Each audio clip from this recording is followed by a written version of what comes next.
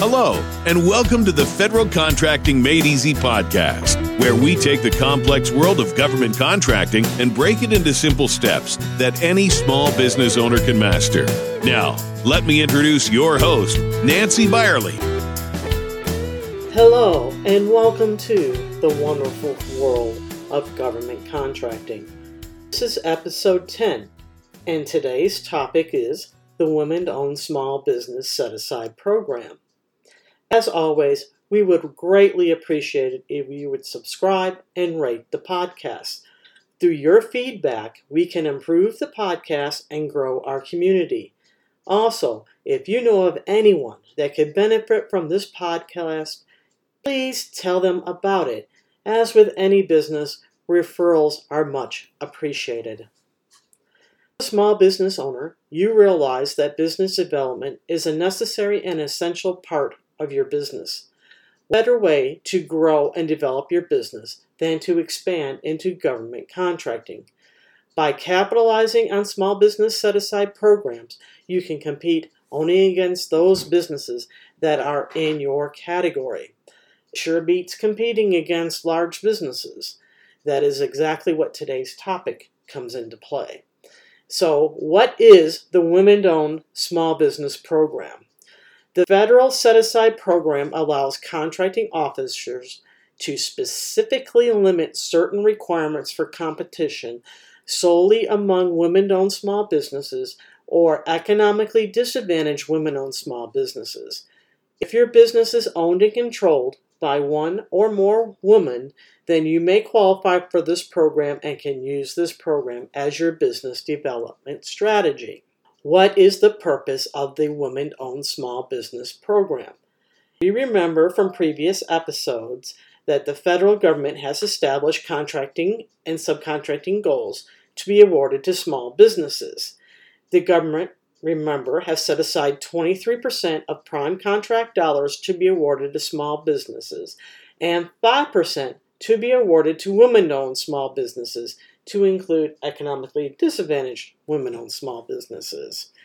That means that approximately $25 billion will be set aside just for women-owned small businesses. Therefore, the purpose of the program is to enable contracting officers to meet these goals by limiting certain requirements for competition solely among women-owned small businesses, thus ensuring a level playing field on which small businesses compete for federal contracting opportunities. Without these set-aside programs, all businesses, large and small, would compete against each other, and it will be difficult for small businesses to flourish and win against the larger businesses. As small businesses are the most important cog in the United States economy, without these set-aside programs, the impact not only on small businesses, but our economy suffer. So who's responsible for the women-owned, economically disadvantaged women-owned small business? Small Business Administration is charged with the implementation and administering the program. SBA published regulations that provide the framework of the program, conducts eligibility exams on the women-owned small businesses, decides protests, conducts studies to determine eligible industries, and works with other federal agencies on educating them about the program. The Federal Acquisition Regulatory Council is responsible for implementing the procedures for procurement programs in the Federal Acquisition Regulations, otherwise known as the FAR. The FAR is the governing document used by federal agencies to acquire goods and services for the government. So what requirements can be set aside for women-owned or economically disadvantaged women-owned small businesses? And we're going to talk about women-owned small businesses first. So the contracting officer may set a requirement aside for a women-owned small business if the North American Industry Classification Code assigned to the solicitation is in an industry in which SBA has designated the women-owned small businesses are substantially underrepresented. For a listing of the NAICS codes that SBA has deemed to be underrepresented, please go to sba.gov. Next, the contracting officer has a reasonable expectation that 2 or more women-owned small businesses will submit offers to the solicitation. 3. Anticipated award price for the contract does not exceed $5 million in the case of manufacturing, or $3 million for all other contracts.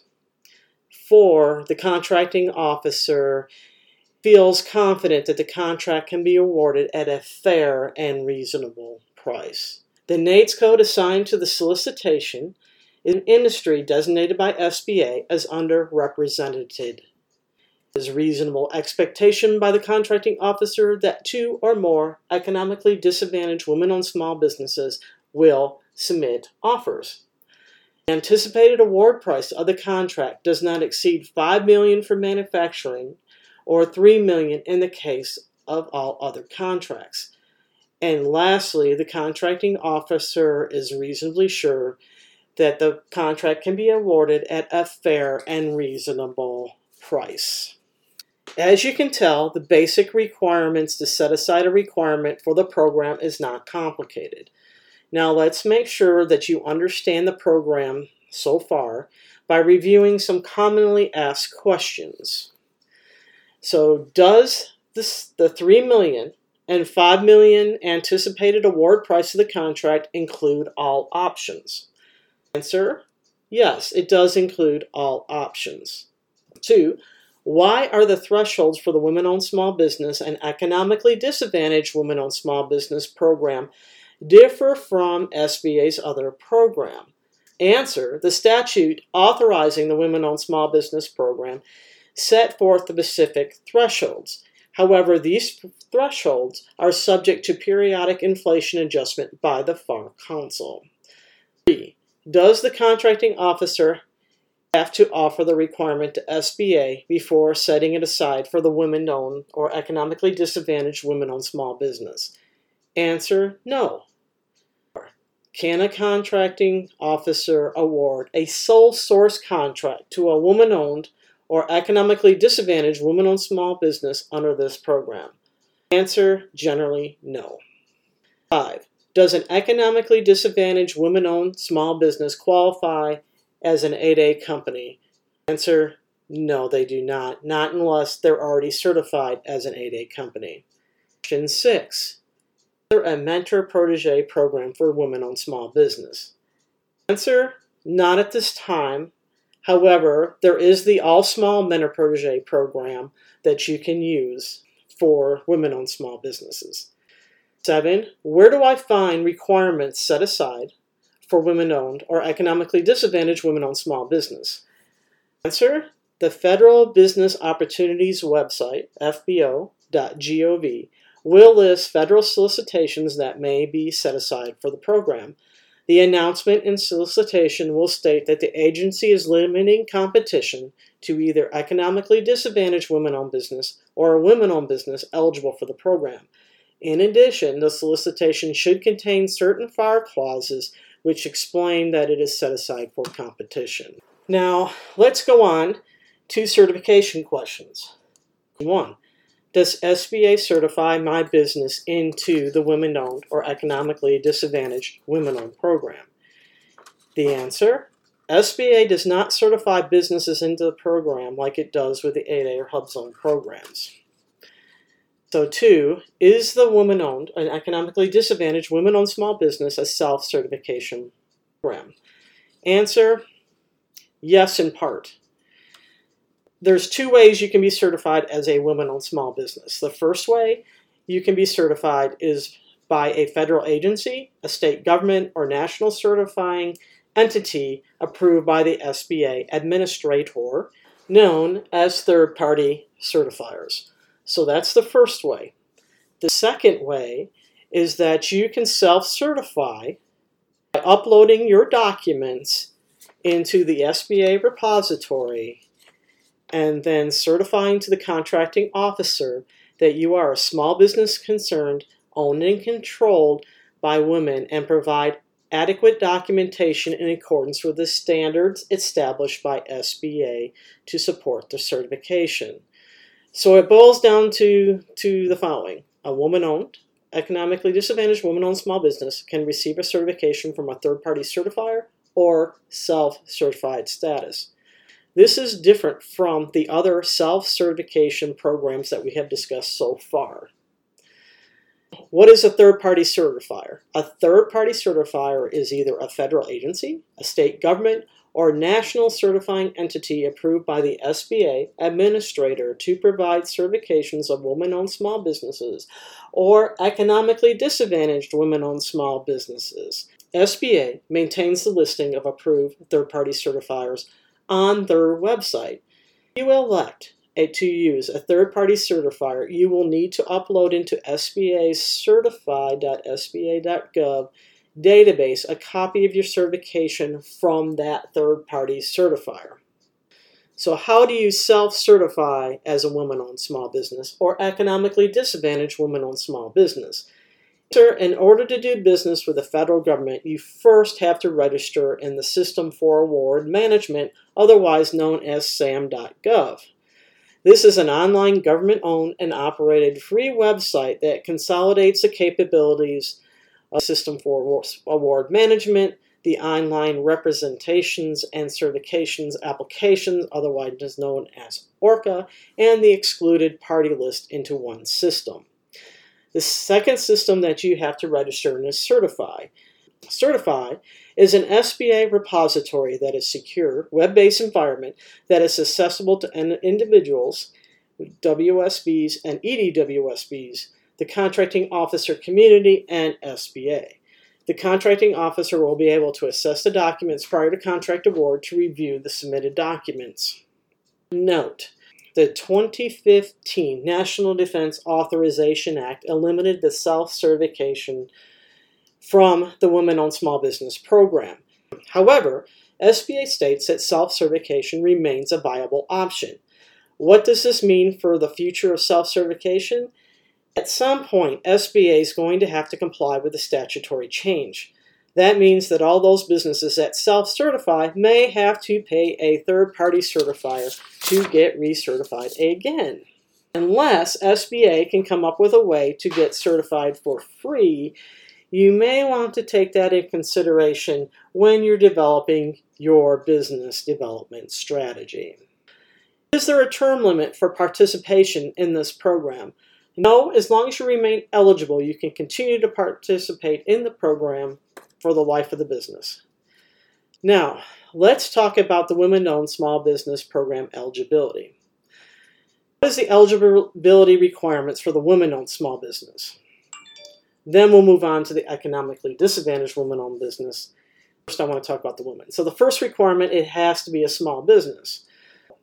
Second requirement, must be 51% unconditionally and directly owned and controlled by one or more women who are United States citizens. 3, the woman must manage the day-to-day operations of the business. 4, the woman must make the long-term decisions for the business. 5, the woman must be able to provide documents demonstrating that she meets these requirements.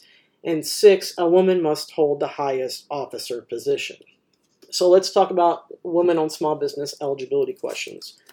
What if my husband owns 50% and I own 50%? Can I be a woman-owned small business? The answer, no. The woman must own at least 51% of the business, so you would not qualify. What if I own 100% of a holding company which owns 100% of the small business? Is that small business owned by a woman? So no, it has to be directly owned and can't be owned by another company. It has to be directly owned by the woman. Therefore, it would not be eligible for the program. What if my company is 100% owned by an employee stock ownership plan?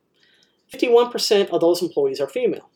Does it qualify as a women-owned small business? Answer, no, the small business is not directly owned at least 51% by a woman or a woman, so therefore it would not be eligible for the program. What kind of experience do I need to prove that I run the women-owned small business? Answer, the woman or woman, whichever case may be, must have the managerial experience to the extent and complexity needed to run the business.